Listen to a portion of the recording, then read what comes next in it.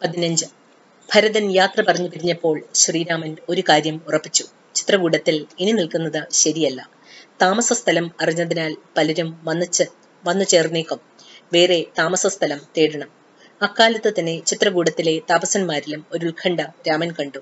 അന്വേഷിച്ചപ്പോൾ അതിന്റെ കാര്യം വെളിവായി. ചിത്രകൂടത്തിനടുത്ത് ദശമുഖ രാവണന്റെ അനുജനായ ഖരൻ എന്ന രാക്ഷസനും അനുയായികളും തമ്പടിച്ചിട്ടുണ്ട്. മനുഷ്യരെ പച്ചയ്ക്ക് തിന്നും. അത്രയ്ക്കും ക്രൂരൻ. അങ്ങയെയും സീതയെയും കുറിച്ച് അറിഞ്ഞിട്ടുണ്ട്. അവൻ ഉപദ്രവിക്കും. രാവണന്റെ സോദരനാണല്ലോ. ആരാണ് ഈ രാവണൻ? കൈകസി എന്ന രാക്ഷസിയുടെ മകൻ. 10 തലയാണ്. അതിനാൽ ദശമുഖ രാവണൻ എന്നും പേരുണ്ട്. മൂത്ത മകനാണ്. അനുജൻ കുംഭകർണൻ. കുംഭകർണന് കുടം പോലെ 2 ചെവികളുണ്ട്. അനിയത്തിയാണ് ശൂർപ്പണഖ. ശൂർപ്പണഖയുടെ നഖം കണ്ടാൽ പേടിയാകും. മുറം പോലെയാണ് നഖം. ഒരനിയനും കൂടിയുണ്ട്, വിഭീഷണൻ. അതീവ സൗമ്യനാണ് അയാൾ. ആദ്യം രാക്ഷസന്മാർ ലങ്കയിലായിരുന്നു താമസം. മഹാവിഷ്ണു അവിടെ നിന്ന് ഓടിച്ചു. അവർ പാതാളത്തിൽ അഭയം പ്രാപിച്ചു. ഒരിക്കൽ കൈകസിയുടെ അച്ഛൻ സുമാലി എന്ന രാക്ഷസൻ പാതാളത്തിൽ നിന്ന് ഭൂമിയിൽ വന്നു. കൂടെ കൈകസിയും. കൈകസി വിശ്രവസ് എന്ന മഹർഷിയെ കല്യാണം കഴിച്ചു. ആ മഹർഷിക്ക് ആദ്യമേ ഉള്ള മകനായിരുന്നു വൈശ്രവണൻ. വൈശ്രവണനായിരുന്നു ലങ്കയിലെ രാജാവ്. പണം, പദവി, പുഷ്പക വിമാനം എല്ലാമുണ്ട് വൈശ്രവണന്. മായാവിമാനമാണ് പുഷ്പകം. അതുപോലെ ഒന്ന് മറ്റാർക്കുമില്ല. ഒരു ദിവസം കൈകസി വൈശ്രവണൻ പുഷ്പകത്തിൽ പോകുന്നത് കണ്ടു.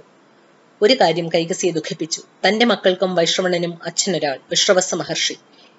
എന്നിട്ടും വൈശ്രവണൻ മാത്രം സുഖമായി കഴിയുന്നു. തന്റെ മക്കൾ കാട്ടിൽ അലഞ്ഞു നടക്കുകയും.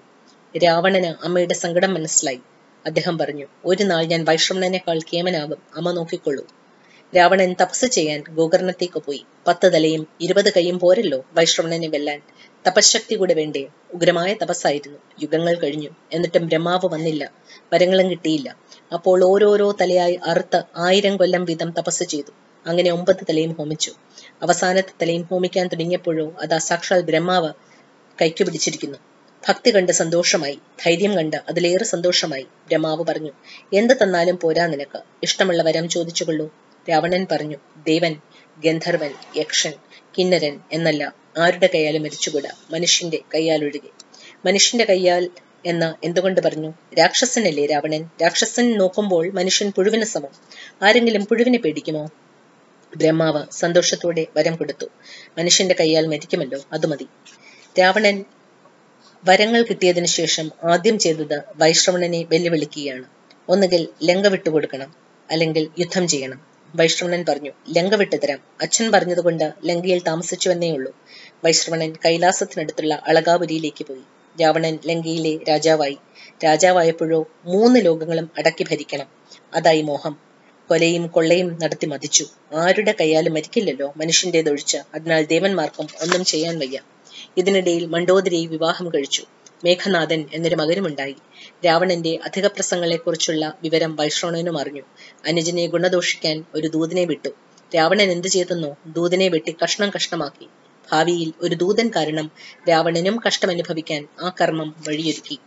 ദേവന്മാരുമായി യുദ്ധത്തിന് പുറപ്പെട്ടപ്പോഴാണ് ജ്യേഷ്ഠൻ വൈശ്രവണന്റെ ദൂതൻ വന്നത്.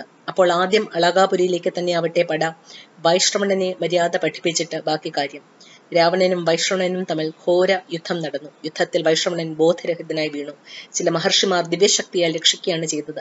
വൈശ്രവണന് ജീവൻ തിരിച്ചു കിട്ടി. പക്ഷെ ഏറ്റവും അധികം വിലമതിച്ചിരുന്ന പുഷ്പക വിമാനം രാവണൻ തട്ടിക്കൊണ്ടുപോയി. കുറെ ദൂരം പുഷ്പകത്തിൽ പറന്നപ്പോൾ വിമാനത്തെ നന്ദികേശ്വരൻ തടഞ്ഞു. ശിവന്റെ കൈലാസത്തിൽ അനുവാദമില്ലാതെ പ്രവേശിക്കരുത്, മരണമാവും ഫലം.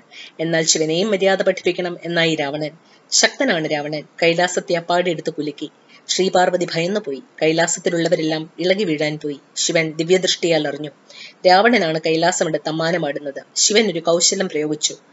കാലിന്റെ പെരുവിരൽ കൊണ്ട് കൈലാസത്തെ അമർത്തി. പർവ്വതം താണു വന്ന് രാവണന്റെ 20 കൈകളെയും ഞെരുക്കി. രാവണൻ നിലവിളിയായി. ശിവൻ അനങ്ങിയില്ല. കുറെ വേദന സഹിച്ചപ്പോൾ രാവണന്റെ അഹങ്കാരം ശമിച്ചു. ഉടനെ ശിവനെ സ്തുതിക്കാൻ തുടങ്ങി. ക്ഷിപ്രപ്രസാദിയാണ് ഭഗവാൻ. പെരുവിരൽ ഒന്നയച്ചു കൊടുത്തു. രാവണൻ കൈകൾ വലിച്ചെടുത്തു. ശിവന് രാവണന്റെ ധൈര്യവും കരുത്തും കണ്ട് വലിയ സന്തോഷമായി. അതുകൊണ്ടൊരു വാൾ സമ്മാനമായി കൊടുത്തു. അതാണ് ചന്ദ്രഹാസം. അത് കിട്ടിയപ്പോഴോ അഹങ്കാരത്തിന് സീമയില്ലാതായി. കൈലാസം ഇളക്കി. ചന്ദ്രഹാസം നേടി. പുഷ്പക വിമാനം കിട്ടി. ഇനി ആരെയും പേടിക്കേണ്ട. അത്ര ബലവാനാണ് താൻ. പുഷ്പകത്തിൽ കയറി മടങ്ങുമ്പോൾ കാട്ടിൽ തപസ് ചെയ്യുകയായിരുന്ന വേദവതി എന്ന സുന്ദരിയെ കണ്ട് ഭ്രമിച്ചു.